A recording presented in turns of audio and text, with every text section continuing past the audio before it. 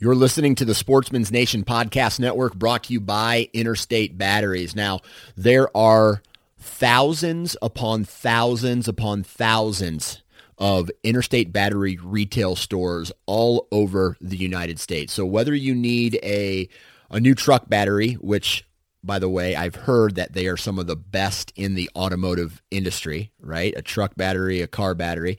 If you need batteries for something as simple as a remote control, or a unique battery for a rangefinder, or one of your children's toys, Interstate Batteries not only has those batteries available. If they don't have them, they can order them for you.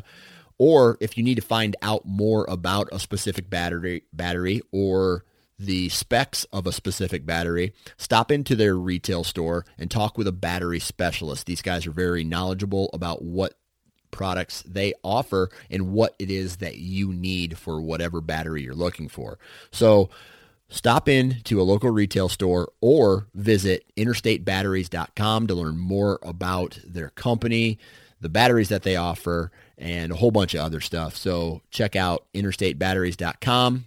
Interstate Batteries, outrageously dependable. Hello, and welcome to another episode of the Ohio Huntsman Podcast. And this week, as we're getting ready for deer season to open, we thought it would be good to talk about early season success, ways to be successful in the deer woods in the early season, because, as we all know, season changes as tactics change as season progresses, and early season can be kind of tricky. So we kind of talk about some of those tactics that we use, what our plans are for early season. So before we get into that, as always, I need to do our sponsor read. So sponsor for this episode is Monster Whitetail Grub. So Monster Whitetail Grub is a Ohio deer feed company. Like I said, they're an Ohio deer feed company because they try to source everything locally from Ohio, even down to their packaging and things. So their ingredients, their packaging, their slogan is "Deer Feed the Ohio Way." So it's a good company, and you get to support the Ohio economy. So we've had good success with it, and if that's something that you're interested in using this fall as a way to either get pictures of deer or get deer in front of your stand, I encourage you to check them out. Go to ohiohuntsman.com/sponsors, and that's where all of our sponsor information is. You can get in touch with them and order some of their stuff, or I've been seeing on their Facebook page that there's a handful of retailers throughout the state that are starting to carry their product. So check them out, Monster Whitetail Grub. And now, updates for this week, guys. What's new in your neck of the woods? I guess I'll go first. So I have some bad news. I went back to the doctor after having my hernia surgery because something didn't feel quite right. So I went back to the surgeon, and they discovered a second hernia. Oh, bummer.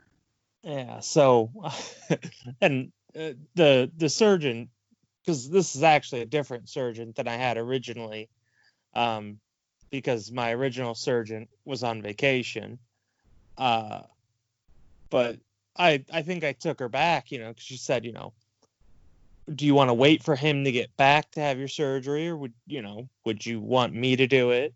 And, I basically flat out said, I either want this done as soon as possible, or I'm not getting it done for months because I'm a hunter and hunting season's coming up, and I need to be back to normal. Right. And I think I kind of shocked her because I was like, I'll deal with it, for a couple of months. Or, yeah. But she was like, when do you want to be back to normal? Or basically, when are you looking to start hunting? And she's like, yeah, I think, we can manage that.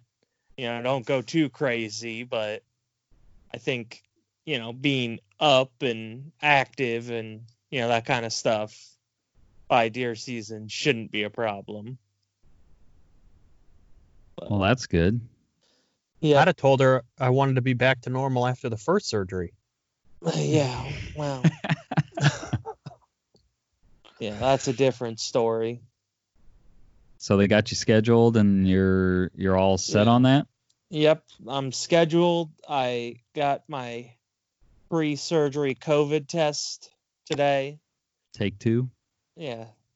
Try 2. Well, that was actually another good story because, it's a drive-through. You drive, pull into a parking spot, and the nurse comes out and says, have you had a COVID test before? And I told her, I said, yeah, I know exactly what you're about to do to me. There's no element of surprise. Like, I know exactly what's about to happen. Did you tell her that I brought my own tissues since you don't provide them? Well, this time, this is a funny story. This time they did provide me a tissue, but it was like a piece of tissue paper, like the cheapest, like garbage tissue you could ever imagine. She hands me that and a paper, basically telling me like if I test positive, like what I'm supposed to do. Okay. But yeah, she hands me just this tiny, the most garbage tissue I've ever seen, and it's like, yeah, this isn't nothing. I had a roll of paper towels in the passenger seat next to me. So, she did it, and I took her tissue and immediately, plugged my nose and grabbed a paper towel and put it on there. But, yeah, this time wasn't as bad as the first time. They had that's good. They had me open my mouth. She said, open your mouth all the way and exhale. And that prevented my nose from clenching as much, the sneeze or the gag reflex of my nose. Okay. With my mouth open all the way, that I don't think those muscles could clinch as much. So it wasn't as terrible this time. That's good. They're getting it figured out. Yeah. Good. Well, not good, but right. Glad it was better than last time. Yeah, so I'll be gimping around for early, dove season and probably early deer season. I'll be pretty weak because I'm not supposed to lift anything over 20 pounds for 6 weeks after the surgery. So what you're telling us is we're going to have to drag your deer for you?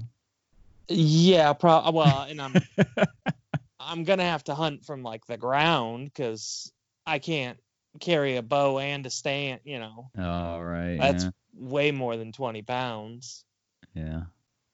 But, yeah, she said, because they're, my original hernia was on my left side. This one's on the right.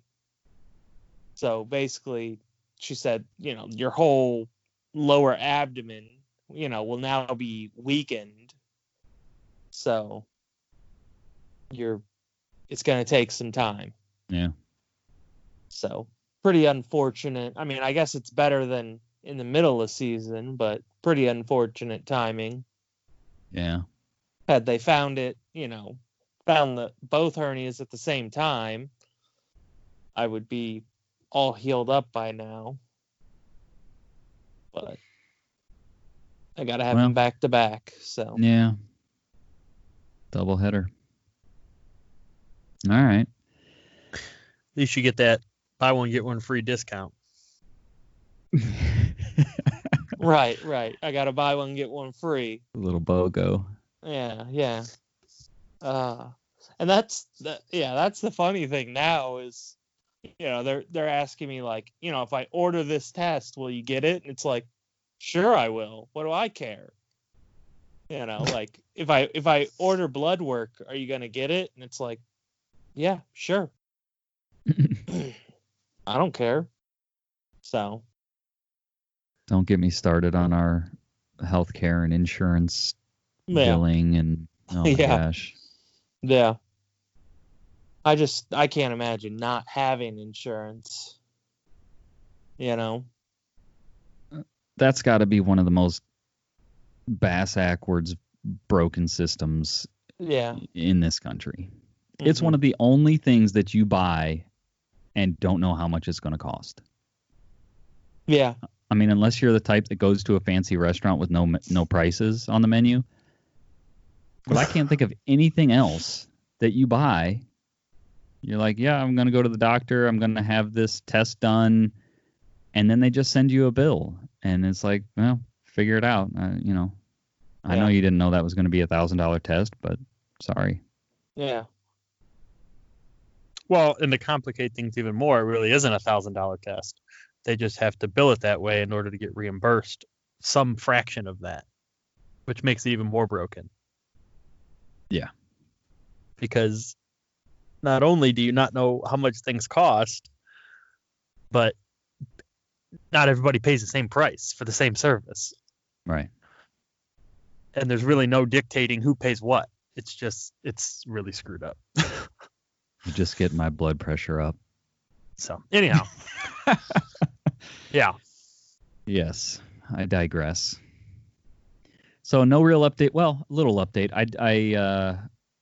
I've checked my camera, my trail camera in the backyard. That's the only camera I have. It's been up soaking for a month, and I'm not putting any feed or anything, and it's not like it's a well-worn trail, but I see some tracks back there from time to time, and nothing, exciting. I got what looks to be like maybe a 4-point in velvet. And then I had a doe and fawn that have been hanging out back there for a while. My wife and daughter actually saw the fawn one day come, it was out back and then come running up through the yard past the house. But that was cool. I mean, cool to see. Cool.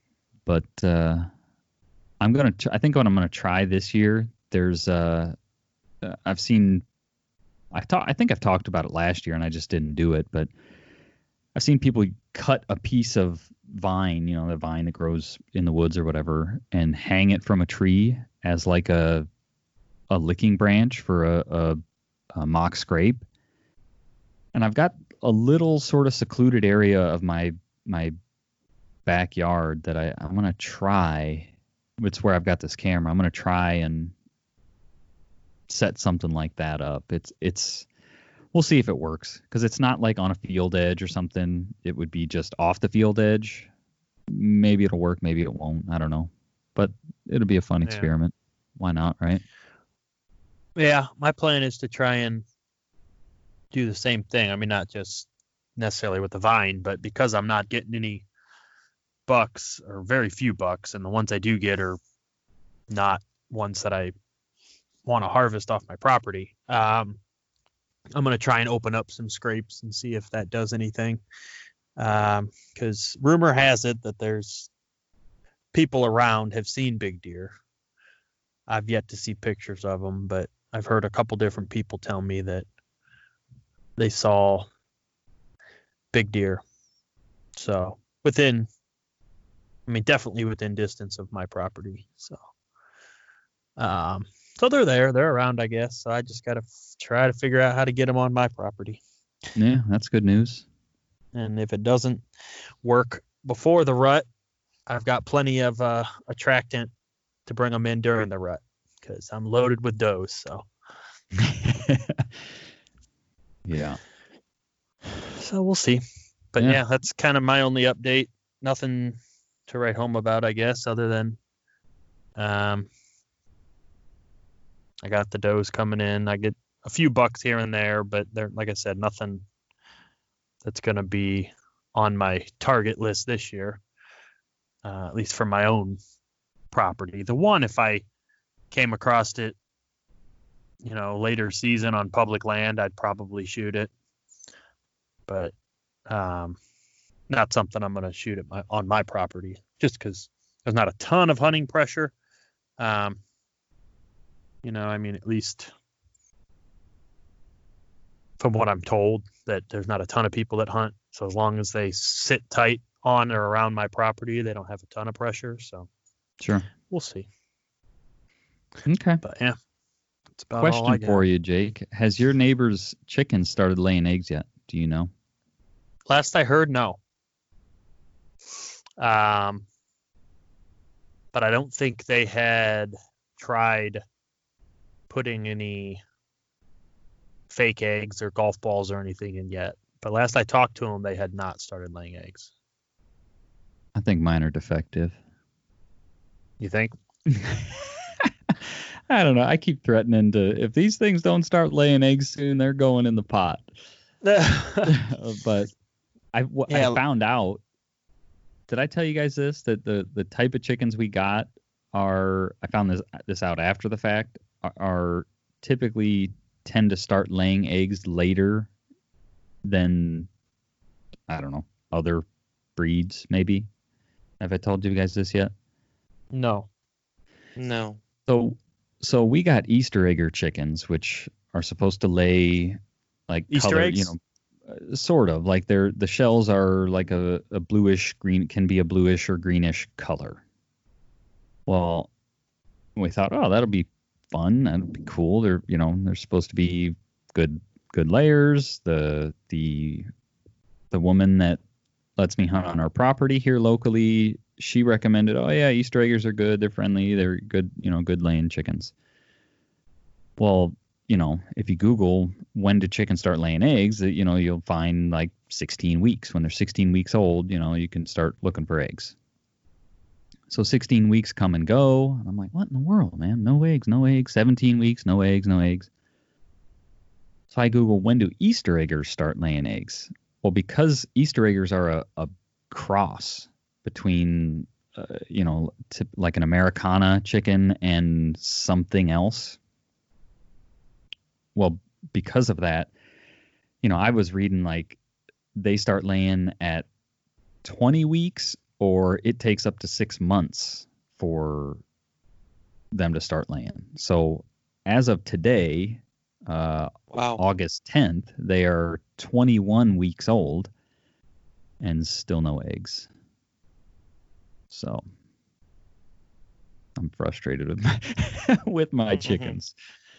But I'm sure in due time it'll happen. But yeah, that's all I have for updates. You guys got anything else? No. Yeah, I don't think so. Just counting the days down, getting closer. Yep. All right. So. Well, let's get into our topic for this week then. Welcome to the Ohio Huntsman Podcast, where three brothers, Jason, Jacob, and Jeff, discuss all things hunting in Ohio. Our goal is to be your source for accurate and reliable hunting news and conservation issues in the great state of Ohio, as well as some fun and interesting conversations along the way. This is the Ohio Huntsman Podcast. Are you listening? All right, so today we've got Jacob, Jeff, and myself, and as we're getting closer and closer to fall hunting season, we thought it would be a fun or interesting conversation to talk about opening day success. And we're not just going to talk about whitetails. We ourselves pursue things other than whitetails in the fall, and we know a lot of you do also. And so we're going to cover a variety of things here. So what are you guys like? I know I'm starting to get, even though the leaves aren't starting to change, it's still hot, It's, what is this, late July we're recording. But I'm starting to get the itch. I'm starting to get the bug, right, where you're really starting to think about fall hunting season. I put my first trail camera up. I guess it's been a couple weeks ago now. I'm trying just out in the back, and I'm trying to be very diligent about not going back there and checking it, because when it's right in your backyard, it's easy to just like, I'm gonna go check the camera. Dad checks his religiously, man. Every day. Every day. Yeah. He And gets a wonders why picture- his bucks are nocturnal. Yeah, he gets a picture Right. of a buck in the daylight. He's like, "Oh, I hope he sticks around for deer season." It's like, well, no, dude, you're back Right. there every day. Well, and also he, will put corn out and wonder, the birds just eat it all up, and it's like, yeah, because you're putting literally a cup out every day for them. Right. Like there's none left for the deer after Yeah. you put your one cup out.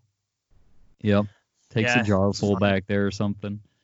Yeah, he's funny because Yeah. I'll pick up corn for him, and he's like, "Oh yeah, that one bag, that 50-pound bag, that'll last me 6 months." I'm like, that'll last me a day, 2 days. Yeah. He's like, "Oh, you got a lot of deer." I'm like, I don't know. I do have a lot of deer, but I think Yeah. he's a little stingy with his corn, though. He's good for a laugh. But in all seriousness, right? So I put my first camera up, and I don't know. I did, if you guys listen back during turkey season, I did sort of start a relationship with the farmer that owns the property behind my house. But he made it very clear that he's got a group of guys that deer hunt back there, and so I don't like my chances for getting deer hunting permission. I'm pretty confident that if I were to shoot a deer on my property and it ran onto his property, which is probably what would happen, he would be fine with me going to get it. But I don't know that I being totally honest, I most likely won't hunt back there, but it's just cool to get the camera out, I guess, and see what kind of pictures I can get. So I guess to continue on that line of thinking, what are you guys doing to get ready for fall hunting season, right? The cameras obviously are a whitetail, typically a whitetail targeted thing. Although, Jeff, you'd be the type of guy that would put cameras out for squirrels, I think. Have you done that? I've done it to, no, not specifically for squirrels. Okay. But I've definitely used trail cameras to identify that, because I'm after a black squirrel, and I've definitely used trail cameras and oh, hey, there's a black squirrel that shows up on this trail camera. Oh, okay. And I intend used intel from a trail Yeah. camera. Yeah. Yeah. And I intend to use a trail camera for waterfowl hunting. I'm going to set it up, on the water, the water's edge, to basically, so then I know when they're coming and if any waterfowl are coming to that spot. So at your house, or do you care to disclose where you're going to do this? I'm going to do it at, I don't know yet, but I would do it at my house and out at our grandparents' farm. Okay. The private property that I have access to. Sure. I think the public stuff's a little, I hate putting trail cameras out on public to begin with because of the risk of getting them stolen. Yeah. And also just I don't think it's as good of a strategy on public because, on public land a lot of times you're hunting the other hunters. Right. So makes sense. And you had So- also go ahead, Jake. Jeff, when you get this, we'll circle back to the black squirrel. Are you mounting that baby, or what's going on with that? What are you gonna do? I'm planning it? to get it. I'm planning to get it mounted, but I don't know. We'll see. Because that's getting a squirrel mount is one of those things where the prices vary drastically. From not very much, like $150 to up to the price of almost a deer mount. Oh, wow. And, so if I could find someone who does good work at an affordable price, I'll get it mounted. But I gotta find someone to do it, and I gotta shoot one first. So Well, you have but- intel on one? Yes, this year I will shoot a black squirrel. So you have better a hot have spot. you better have a taxidermist lined up then, right? Or I guess you could skin it and put it in your freezer or something. Well, I'm not even gonna skin it. I'm gonna maybe gut it and put it in the freezer so I don't damage it. Okay. So if anybody knows a taxidermist that does squirrels for a reasonable price, hit us up. Yeah, Let Jeff know. Yeah, hit us up. So, and then the other thing, Jeff, you were working on was you were trying to get a little sunflower plot for doves, right? And that kind of went bust. Yeah, completely went bust. I have one black oil sunflower that actually has started to bloom. One made it to maturity. One. So that's basically a complete bust. I mean, Yeah. there's some others that still might come to bloom, some other sunflowers, but they're, because some of the ones that survived, like some of them had the top nipped off of them, but they're still living, so they might still eventually bloom. But it didn't even at turn out that, well. Yeah. Yeah. Even at that, it's not like you got a whole field of Right. sunflowers. Right. Or even a patch of sunflowers. I have sporadic, like one here, one there. Right. It's a disaster. Did not turn out. Complete and total bust. Yeah. So those are a few things that we've got, or I don't even want to say in the works, but just like some early season getting ready for fall hunting season to open up. Yeah. I went down and mowed by my pond, mowed the whole bank so that there's, when the geese do start flying again, they'll be fresh, fresh growth, young, tender grass growth. So we'll see how that works. Okay. Most people try to keep the geese away from their pond. I'm trying to attract them. So what's your, cause you don't have a retrieving dog. What's your plan if you shoot one and it falls in the middle of your pond? kayak. Oh, I forgot you had the kayaks. Yeah. I'll just kayak out and get it. Okay. All right. Swim. I'm just gonna strip butt naked and swim out there. I mean, and I have thought about this, like in earlier season, because there's a couple places I might go hunt that are, for early goose that I'm not gonna take the kayak with me, and it's like, well, if one actually falls like in the middle of the water, I'm just gonna have to swim out there and get it. Like, I don't have any other way of getting to it. Yeah. You have to So get good with your lasso. yeah. Or your lifeguarding skills. Throw that Right. that lifesaver ring thing out there. Yeah. A donut float. See if you could snag it. Mm-hmm. All right. So I guess, do you guys, where do we want to start? Do we want to talk whitetails and then go into the other species, or what do you guys think? Let's leave whitetails till the end. Whitetails to the end. Okay. Yeah, because I mean that's most likely going to be the climax of our conversation. Okay. So. All right. So we touched on doves a little bit. Do you want to start with doves? Sure. All right. So, I guess the, full disclosure here, Jeff may have done a little bit more in the way of dove hunting, but last season was our first sort of official dove hunt. And organized dove hunt, yeah. Yeah, organized dove hunt. Group of guys together and gals. Your wife joined us. Yeah. And so this season coming up, like I said, Jeff, you tried to plant a little dove plot, sunflower plot.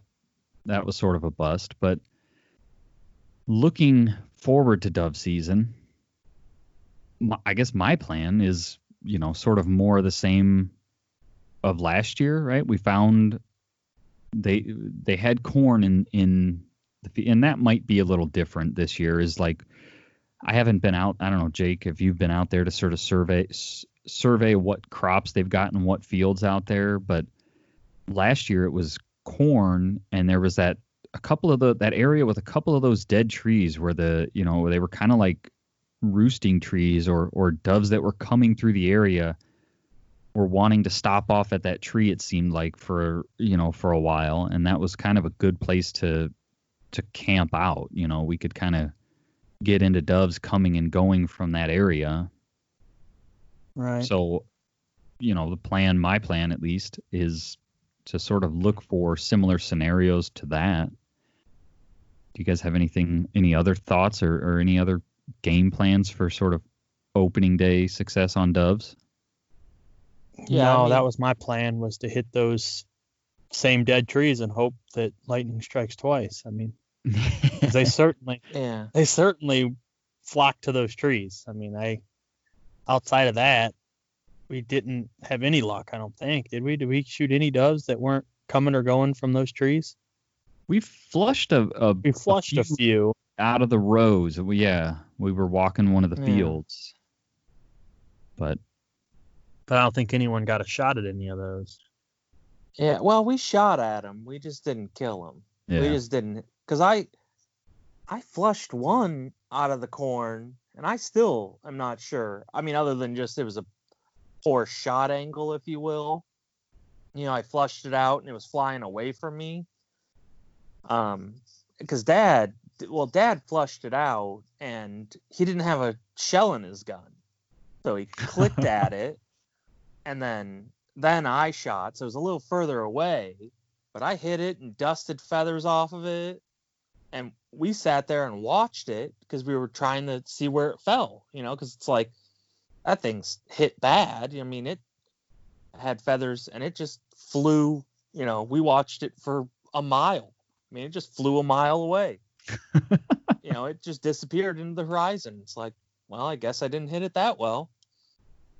Well, I guess so. Speaking of that, Jeff, and I think you maybe were going to get into this, but I know after that scenario, you really started looking at your dove ammo selection, right? Because I just went out and bought the shells that had the picture of the dove on them, right?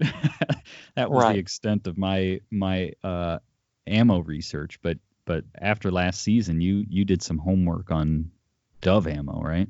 Yeah. I have intentions. I'm probably going to use Federal High Bird. I mean, it's kind of expensive, so if you're really getting into the doves, that's an expensive dove hunt. But if we get into those same sort of shots where it's further shots, because the majority of our shots we had last year were these doves trying to fly into the very top branches of this dead tree to roost. Right. And so they were long shots. And we did a lot of dusting the feathers off birds, or we'd hit them and they'd be hit, they'd fly down, but they're still alive. And, now they're in brush and we got to find a follow-up shot. Yeah, because of course they just crawl up under the thickest, nastiest briar patch they can get under, and it's like, right. Yeah. Right. So I'm And I'm going to be using, if we get into that same scenario, a much tighter choke. I'm going to bring some different chokes to switch out from. So if we get into that scenario, I'm going to be much better prepared. That's a good idea. I should look into that. Because I don't, for my 20 gauge, I don't know that I have a selection of chokes. I shot a 20 gauge last year, and I've got a better 20 gauge. Because I was actually shooting a youth 20 gauge. It was a 20 gauge that I started deer hunting with. And it just, now that I'm a full grown small adult, it doesn't fit me very well.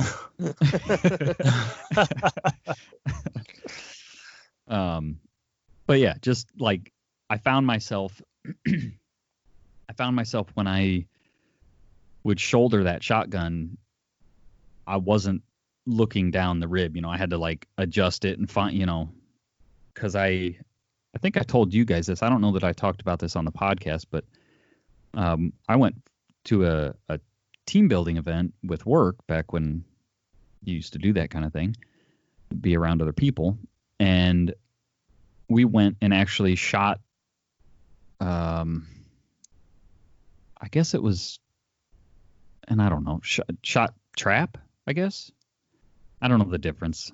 I don't, trap, skeet, whatever. I think it was trap. Do you guys know the difference? No, not Okay. exactly.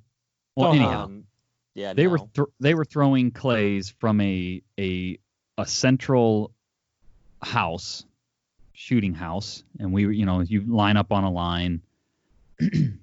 It's like what they have the high school competitive shooting things you see, right? You line up on a line, right? It wasn't like going from station to station. Everybody shot from the same place, and the thrower threw them out at a random, angle, distance, whatever. Anywho, there was like a half moon cement area. Is that what there was? Yeah, it was like a cement bunker. Right, but and then like there, you probably were only shooting straight from behind, but there was like stations that you could go and angle out around that center bunker. Oh, yeah. Because it was a team building event. Yeah, because it was a team building event, they had guys lined up at each of the stations, and then we just took turns. Okay, it's your turn. When it throws, it's your turn to shoot. Okay. Now it's your turn. You say pull, and it'll throw one. Yeah. That's what we did. Whatever that's called, that's what we did. Yeah. Anyhow. Yeah. That's either skeet or trap. That's not sporting clays. I know that. Okay. So they provided, you had to buy the shells at cost, whatever, from the club that we went to, but the members of the club provided a variety of shotguns, over-unders, semi, they had a variety of stuff. And I shot an over-under. I had never shot an over-under, and that gun just fit me. Like, I shouldered that gun, and I was looking right down the rib, and I was breaking clays like a machine, man. I was feeling good about myself. So that, I had done that. Then we did this dove hunt, and I'm throwing up this youth 870, and it's like, man, this is not working. So anywho, I have a full-grown 870 this year. I mean, I've got other 12 gauges. I could shoot a 12 gauge, but I have a full-size 870 now. So still 20 gauge or 12 gauge? Still 20 gauge. I have a 20 gauge 870 now from Grandpa. Gotcha. That's cool. So that's a long story to say I might look at getting some other chokes for that, because I like Jeff's idea of being able to swap chokes out on the fly depending on what kind of shots you're getting into. Yeah, because last year we needed distance. They weren't. You didn't need your pattern opened up very much at all, because they were basically stationary, landing on a branch, but they were a distance. So Yeah. last year we needed our patterns as tight as possible, and I'm sure this year we'll probably have birds flying low everywhere, coming, like 15 feet away from us, and we'll need our Right. patterns as open as possible. Yeah. But yeah, Yeah. other ideas, if you can't hunt a food source for doves early season, basically if you don't have a dove field or a cut wheat field, good places to look are trees where the doves are going to want to roost, and then water. They like to hang out by water, especially if there's gravel, like ponds that have a gravelly edge, or if there's a creek next to the field. They like to go into those places to drink and then get grit to digest their food with. Well, that's a good, I mean, now that you say that, that's a good, if you have property that has like a gravel or dirt road that runs through it, right? That, Right. in the morning times, you'll just see them on the side of a asphalt road, right? But you get that kind of gravelly shoulder, and you'll see doves, flushing off the side of the road because they're there. That's what they're doing. They're getting that grit for the crop, Yeah. I was driving down a road yesterday evening, like right around dusk, and this one section of road had so many doves on the power lines that the power lines were sagging. Really? I've never seen so many doves, but yeah, and fat doves too. I mean, just real fat lunker of doves. And they were just all down the power line. Huh. In like groups of like 2 or 3, and yeah, I'm assuming that it was probably pretty fertile nesting ground, and that area, and so they were just sitting there in their family groups or whatever, just all down the power lines. Just booner doves. Yeah, just booner doves. All right. So I think that pretty much, that exhausts my knowledge or what I have to say about doves. Do you guys have anything else you want to add on doves before we move on? No, that basically exhausts my knowledge and expertise of doves. Yeah, I'm good. Okay.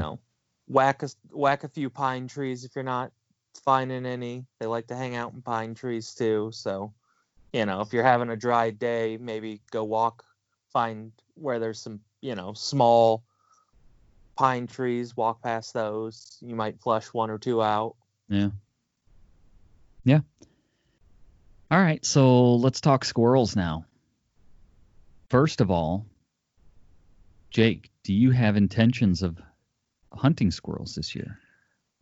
Yes, because I got a lot of squirrels at my property, so I'm gonna Okay. have a good old time out there shooting them. Okay. Yeah, I plan on it. I don't want to say that it's overrun with squirrels, but there's definitely squirrels are not hard to find when you're out walking around. You hear them running through the trees, and so I think it'll be a pretty, I don't want to say easy, but easy place to at least shoot a couple. I don't think they've ever been hunted, so once I start shooting at them, they might make themselves scarce. But for now, I think there's some you can walk up.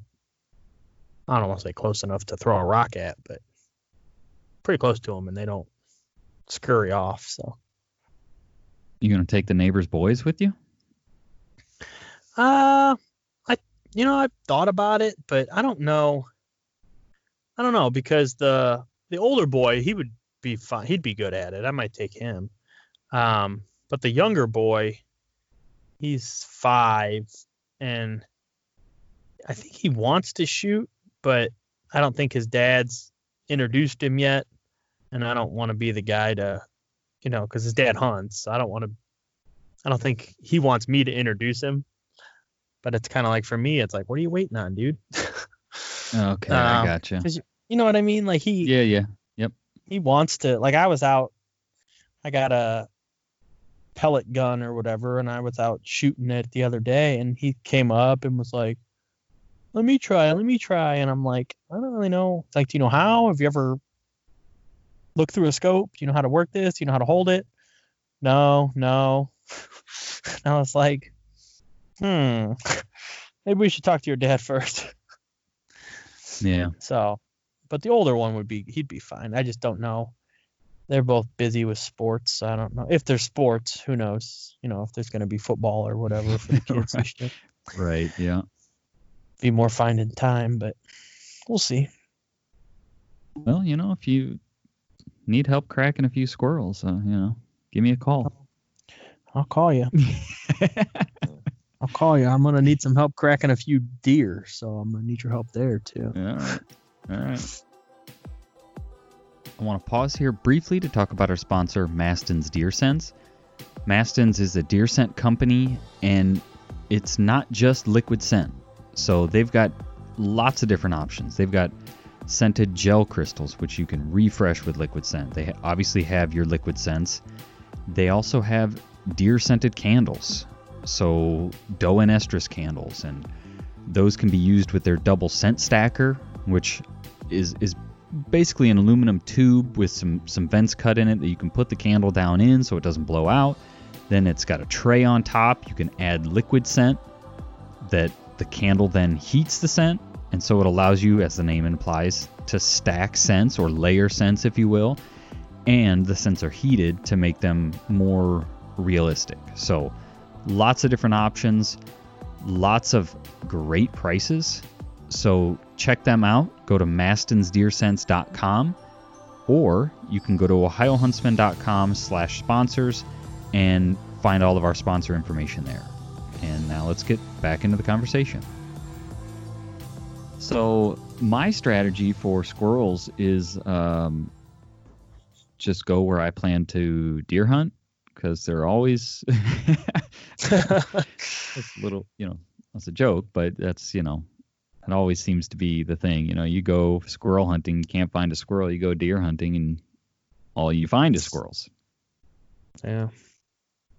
So I hope to, Ella's, she talks about going deer hunting, and I took her last year and we sat in that blind, and we just kind of hung out and chatted. But I think we could actually have a chance at a squirrel, but she, if I can get her interested, I'd like to take her squirrel hunting again and hopefully get a squirrel this time. But we'll see. Yeah. Early season squirrel hunting is very tough. If I didn't have so much pent up need to hunt, hunting addiction, I would not participate very often in early season squirrel hunting. It's a bit of a different game. It's a totally different game in my opinion. I mean, because most of the time you can't see very far in the woods. You absolutely, it's very hard to see up in the trees, because they're all leaved out. And most of the time the squirrels don't really come to the ground at all. It's the best strategy is you listen for the rain, if you will, the rain of nuts falling out of trees, and go to, find that tree basically, and you sit there underneath of it until you can spot the squirrel, Mm-hmm. and drop him out. You typically use a shotgun or a 22 for early season? Typically a 22. Just because most of the shots are really far. Okay. You're sitting there trying to poke them out of the top of trees. See, I was thinking about trying a shotgun this year because of the leaf cover right? I don't have to have that perfect window. I can just, I Mhm. know there's one, like right there, but I just saw him go behind that cluster of leaves, sort of thing. Yeah, You and know, I mean that's a valid strategy as well. Is kind of just shoot. or like I can see his tail, but I can't see his head, or like, Right. Just kind of shoot into the ball of leaves it's in. yeah. It's a valid strategy. I've not had a ton of luck doing that. Most of the time when I squirrel hunt with a shotgun, I mean, really, I use a shotgun to squirrel hunt less and less nowadays. I just seem to have better luck. I seem to see more squirrels when I'm using the 22, and I don't know if that's just because it's quieter shooting, so it doesn't spook them as much, or just luck, or what. But That could be. I mean, there could be something to that. You don't have the big boom of a shotgun, and it's just yeah, a crack of a 22, and the squirrels are kind of like, no, what was that? And then they kind of go about their business versus, the big bang. yeah, Yeah. So that's sort of. I mean, obviously, there's as far as like finding squirrels, right? Nut trees, mass producing trees, right? I mean, you can do some scouting now before season opens and find, because we all know oak trees I mean, they might make some acorns every year, but they've got, years where like this tree or this group of trees is really got a lot of acorns, or, this block of woods or this corner of the woods or whatever, it's like, man, these trees are just loaded. Yeah. yeah, Just find mass producing trees, and like Jeff said, it's hard to spot them from far away, but you're kind of a lot of times using your ears more to sort of track down that one tree that they're in. yeah. And those first 2 weeks, usually hickory trees are the ones you want to get to, just because their nuts get ripe, if you will, little sooner a lot of times than other mass producing trees. So I have best luck with hickory trees. Find a batch of hickory trees, even if you're having a slow day, just find some hickory trees and sit up in them, and if nuts start falling down, find the squirrel. Right. Or the bird. Sometimes it's a bird, but something's up there if the nuts start falling down. Do you use binoculars? Do either of you use binoculars for squirrel hunting? I've never used binoculars, no. Okay. I can't say that I've squirrel hunted enough to answer that question, honestly. To have a preference one way or Yeah, another? to have a preference, right. I wouldn't be opposed to doing it, I guess. I think it could be, especially in early season where they're hard to kind of pick out. Right.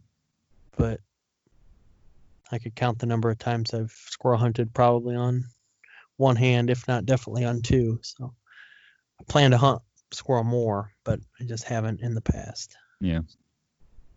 Okay. So, do we get into deer now? Yeah, I mean, because and the other early hunting season would be goose and teal, and I don't have any advice there, really.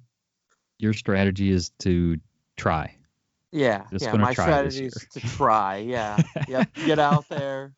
I mean, obviously, I'm gonna scout. I mean, I think that's the kind of the strategy there is, at least my strategy so far is to find where some's at and go there early season and try to shoot one. Give it the old college try. Yeah. Okay. So early season deer strategy, and this is gonna maybe be a little specific to us because we did get drawn for a Parks lottery hunt this year, which we're in the first block of time that you're allowed in there. So we are sort of again, if you listen last season, we're sort of again in a scenario where we're going to be hunting a block of ground that we're not allowed to go in and do boots on the ground scouting. So we're doing digital scouting, and day one, go in there and try to scout and hunt basically. And but I guess overall, whether you're in a parks hunt or you're hunting private or you're hunting public, because obviously, right, your strategy changes throughout the season. So what do you guys kind of key in on early season when, for deer hunting, I guess? Well, for me, it's kind of not that I want the deer season time to change, but it's kind of a really sort of an unfortunate time that our deer season kicks off, because all summer deer are on a feeding pattern. A lot of times they're on the soybeans, hitting the soybeans hard. And then typically the soybeans turn like a week before deer season opens. Yeah. So that changes everything if you're hunting farmland, because which a lot of the state is. Right. If you're, dried out brown soybeans are not as favorable or palatable as the green. They much prefer the green beans. So they turn to their yellow brown stage. It's usually like a week before, which moves everything. So right, I guess that shift. Right. So I guess if you've never followed that or tracked that, don't get your hopes up too high on, not saying it won't happen, but big deer coming into the bean fields at night, because that could change. Right. Your dad checking your camera every day, and you consistently, right? It's like, they're here. And then, like you said, it seems like a week or so before season, that this shift happens. Right. So that's kind of the one thing I've noticed, or from experience, like out at Grandpa's farm, it's like, man, there's these really nice deer, big deer, and then they disappear. Where do they go? It's like ghost town. Yeah. And part of that is, once opening day comes around, everybody's in the woods.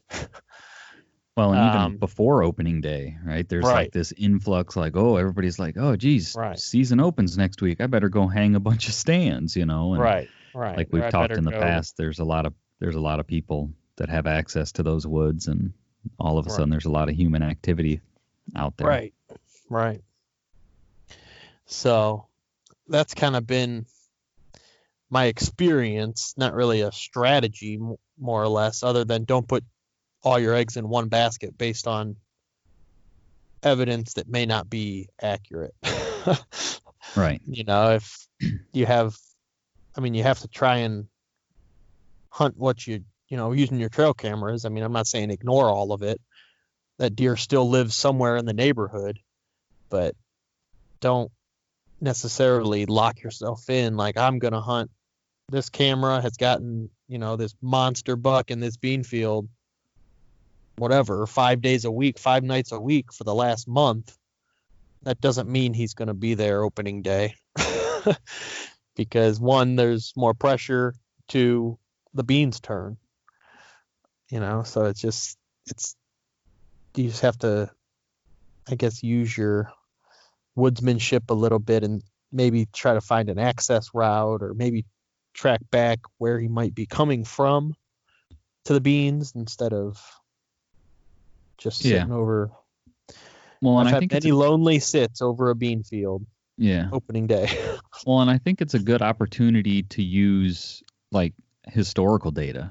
If you have historical trail camera knowledge that, yep, every year, I've got pictures, and then a couple days before season or a week before season, week and a half, whatever, things shift, right? And I stop getting pictures on this camera, but I start getting more pictures on, this other camera back over here in the woods in some thicker cover, or, but if you can sort of learn that historical shift, that historical pattern, then instead of, because it feels like it's the most, but you hear people talk about MRI, most recent information, right? You got to hunt the most recent information. And so it feels like you're hunting the most recent information. I got pictures of deer here last week, but there's like we just said, there's a lot going on, right? The crops are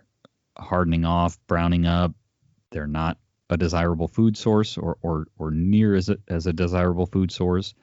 There's all of a sudden a lot more human activity, walking field edges, looking for deer sign, people sort of scouting, last minute scouting, people get antsy, right? And deer react to both of those things. Right. And the weather doesn't typically cooperate because it's usually warm, and the deer have started to put on their winter coat, so they're not real fond of cruising around either at times. So, and another, if you listen to a previous episode, I talked about another strategy is I will never hunt over near water or standing water specifically on opening day. Still slow moving. Yeah, the mosquitoes. Oh my gosh, the mosquitoes. That's not happening again. That's a way to ruin opening day. Yeah, that was a sufferfest. Yes, mosquitoes were terrible. Yeah. So, how about you, Jeff? So I got a couple of really good opening day tips, I think. One really good idea for opening day hunts is hunt apples. If you can find apples, hunt apples, because you don't need to worry about, the so much, even like the weather, because like the weather can affect a lot of hunting fields, because if it's really hot, the deer don't want to come out until later. So I really recommend hunting apples. Even if you have like a deer feeder, spilling out corn, a lot of times apples are a better strategy to go with. The deer really want to eat the apples that time of year. The starchiness of the corn when it being hot, it's too high energy of a food source, really. And another good strategy I have is don't hunt the morning of opening day. And this is a do as I say, not as I do thing. But it's really not a good idea to hunt the morning of opening day, because all you're really doing is educating deer. If you go and hunt the evening of opening day, that's when the deer are typically more active, and you're going to have better luck. If you go and hunt the morning of opening day, all you're doing is putting your human scent like in that area, and the deer might walk by midday, because they get up midday to eat a little bit. And then if you go in the evening, well, they now know, like, oh, hey, there was a human here, sometime today, and I'm not going to come by this evening. Right. So is there ever a scenario where you would hunt the morning of opening day? I mean, I do it a lot because I can't keep myself out of the woods or, out of the stand. Right. But if I had you know, recent scouting information that, oh, hey, deer are coming through here in the morning. They're feeding in this field in the morning. They're, you know, using this trail or whatever. Or like, you know, deer are feeding in that field in the morning, and the only way out of there is to come back through this trail. You know, I would hunt, and I would advise you to hunt. Like I would say that's a good idea to hunt. That's kind of the scenario I was thinking, right? I wouldn't rely on trail camera because you have to go in there and put scent in to check the camera. But if you've got visual, like, you know, you can observe from some distance away, and, you know, every morning after daylight, you got deer in an area that you know, you can kind of slip in the back way and catch them coming out of that field. That would be the time or the scenario that I could think of that I would consider hunting the morning of opening day. Yeah. You know, with fairly high confidence of success. Yeah. And morning hunting and like day hunting can be very successful if you're one of those people who has like closed canopy woods to hunt in early season, because because it's hot, the deer like to be in that closed canopy. It's cooler in there. So if you know of a good deer trail or a good pinch point in closed canopy forest that you can sneak into, you know, that may be a good place to hunt, you know, around the 10 o'clock time, you know, 9, 10 o'clock in the morning.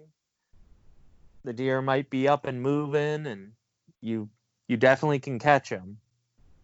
But you're going to be hot, and you're really going to have to worry about your scent because you're probably going to be sweating like crazy. Yeah. Now, you know, I'll caveat that with if you just need some stand therapy, you know, just maybe don't go hunt your best spot if you're just looking for some stand therapy, you know. I just got to get out in the woods, you know. But by all means, we'll be the last people to tell people to stay out of the woods. Go hunt your buddy's spot. Go hunt his spot. Opening day, go hunt there. Or hunt the line between you and the neighbor. Yeah. But yeah. I think I might do that this year, is like just go hunt, like just basically like the very edge. You know, like don't even set foot in the woods, just like hunt the edge. You know, like maybe I'll go, you know, in my backyard, or dad won't be out opening day. Yeah. And, you know, just the very edge, and just to say I was out there. Yeah. And then in the evening it's going to be on. Yeah. Okay. So Jeff, we talked about not hunting opening day. Did you cover sort of your plans for opening day, or your opening day strategy? I mean, apples. I mean, that's what I'm going to be looking for. Okay. Apples and edge. I mean, I'm hunting the afternoon, is, you know, hunting field edges in the afternoon and hunting apples. You know, those are going to be my early season tactics. I'm going to leave the deep woods for later in the year. So I guess another thing that I'll add, and we've kind of touched around it, is another strategy, and it's not only an opening day strategy, but any of these like high hunter participation days, is hunt the other hunters, right? If you know your neighbors, or, you know, you've got a piece of it's public ground, you know, and people typically hunt such and such area, and just think about where it's going to push the deer, right? And if you can set up in a way that you're going to catch the deer as they're being pushed out of their normal areas, that can be a really good strategy. I mean, we did that parks cleanup, and the guy from the parks talked about opening day of pheasant season. Like, there's guys in there and they all start at the parking lot and spread out basically. And so if you can get yourself in the back corner, set up in the back corner of this property, now it's a little dicey, right? Because you're deer hunting while they're out there, you know, with a bow, while they're out there with shotguns. But, you know, wear your orange and make sure you're seen as you know, people start to filter by you. But right, you're out there up in a tree while people are shooting at birds that fly in the air.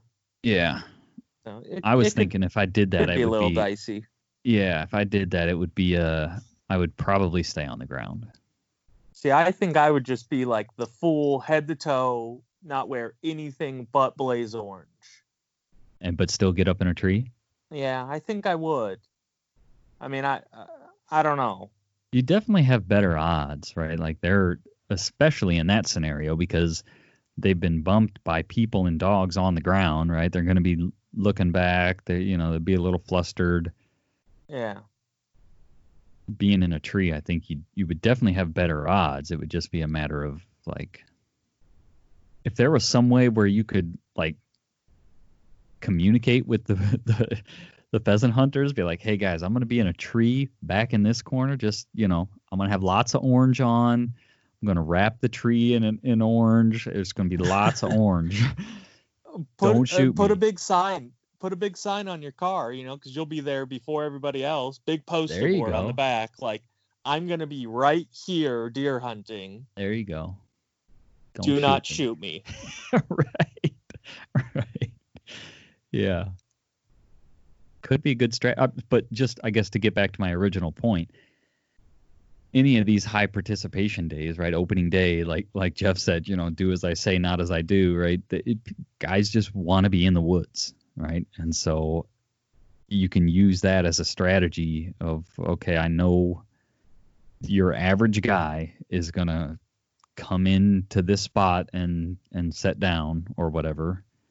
So if I can be, you know, whatever, 100 yards farther in, then you might, and obviously that's an access thing and getting there early and all of that. There's a lot of strategy that goes into that, but it can be a successful tactic. I don't know what my specific plans are for opening day. I guess we'll probably be at the parks, possibly. Yeah, I mean, we'll probably be there. And with you saying hunt the other hunters, there's a gas line that runs through our hunting area that, you know, is typically mowed down pretty well. So probably make a pretty good deer escape route. And there's another zone to the south of us, right? Right. So there's two zones, you know, like it's two squares, you know. There's another zone to the south of us, and then there's another zone to the south of that one that this gas line runs straight through the middle of both of them, in all three of them, if you will. So deer could just run straight up that gas line to get out of there, and that might be a strategy. You know, if we can't stay out of the woods, maybe go sit on that gas line and try to catch them. You know, if the other guys can't stay out of the woods either, hopefully they'll push deer up that gas line. Yeah. So anything else you guys want to touch on? Any closing thoughts? I have a piece of news. So. Okay. I ran out of venison today, ground venison. Oh. Yeah, I'm all out. I have no ground venison. What a failure. Yeah. I mean, I had to keep my venison stock a little low this year because we were getting a quarter of beef. So we needed freezer room for it. So And I mean, I still have ground beef, but yeah, I used up my last pack of ground venison. So, Well, and you I'll- didn't plan on COVID, and so you probably Right. everybody's eating at home a lot more. right, that too, yeah. So yeah, I'm out. I got what is two full months basically of no ground venison, and that's if I get one, opening day. Dude, speaking of venison, I made, and we've talked about this before, this roast that comes off the front of the hind quarter. I think it's like a tip roast or like a sirloin tip. I don't know, it's kind of that football shaped chunk of meat. Comes off the front of the hind leg. Mm-hmm. I made, and we've talked about the Instant Pot in the past, how I'm not a super fan, but I used it to make venison barbacoa, Instant Pot venison barbacoa out of that chunk of meat. And I cubed it up into big chunks, and what cubing it up allowed me to do, this was sort of a secondary benefit. The recipe said cube it up and like sear it on all sides so you get that nice brown crispy crust. But side benefit is chunking that piece of meat up. It looks like a solid chunk of meat, but there's a lot of like tissue and things in there that it allows you to like clean that up and get really good looking hunks of meat. Get all that, like if you ever cook that piece of meat as a roast, when it cooks down, you'll see like there's kind of weird connective tissue and stuff in there. Well, cubing it up before cooking it, you get all that out of there, sear it in the, I guess it's the sear setting on the Instant Pot, sear it in there in some oil and, whatever the barbacoa recipe, the chilies and adobo sauce, all that stuff. And man, did that stuff, I think I used a bigger chunk of meat than, I didn't weigh the meat. I think the recipe was like for a 3-pound chunk of meat. And, that was probably more like a 5-6 pound roast or something. But so it was a little bit like I expected the flavors to be bolder, but aside from that, like the meat turned out super tender and it wasn't tough at all. Like it was awesome. And we ate on that for a couple days, That's cool. It was, so I will definitely make that again. And I highly recommend it to, and I just, whatever, search for a barbacoa recipe. You're basically just looking for the seasoning, but then I cooked it out of that tip roast, cubed it up, seared it in the Instant Pot. You could sear it in a cast iron skillet or whatever, And then you could also do it, a lot of this stuff it's a slow cooker recipe. You could do it in a slow cooker too.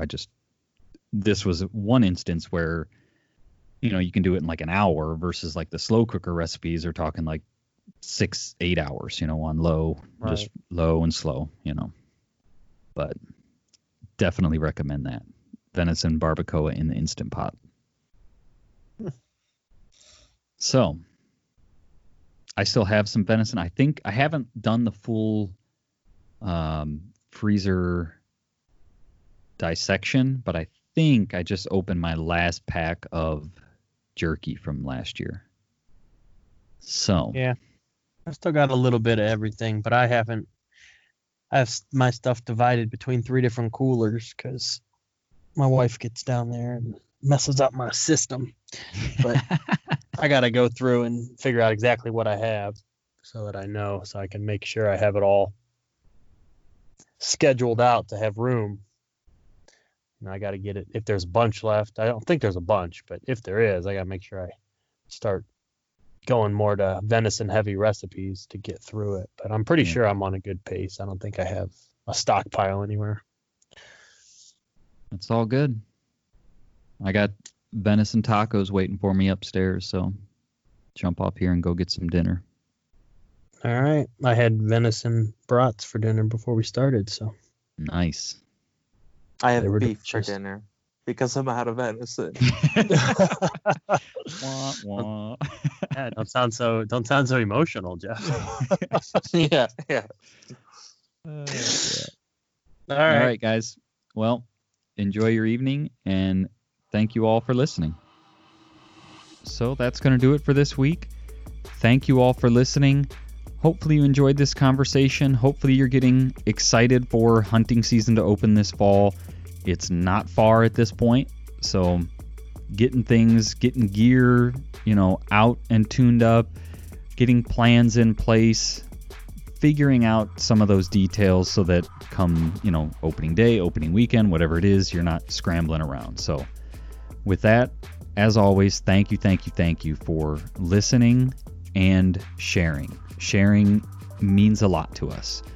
That's how the podcast gets out there, right? We can post it to social, but if you guys don't share it and tell people about it, it doesn't really go anywhere. So if you enjoyed this, or if you enjoy any of our content, please share the content with your friends, your family, whoever you think might enjoy it. And if you tag us, then we know you've shared it and we can say thank you. So with that, I want to thank everybody for listening, and we'll talk to you all next week.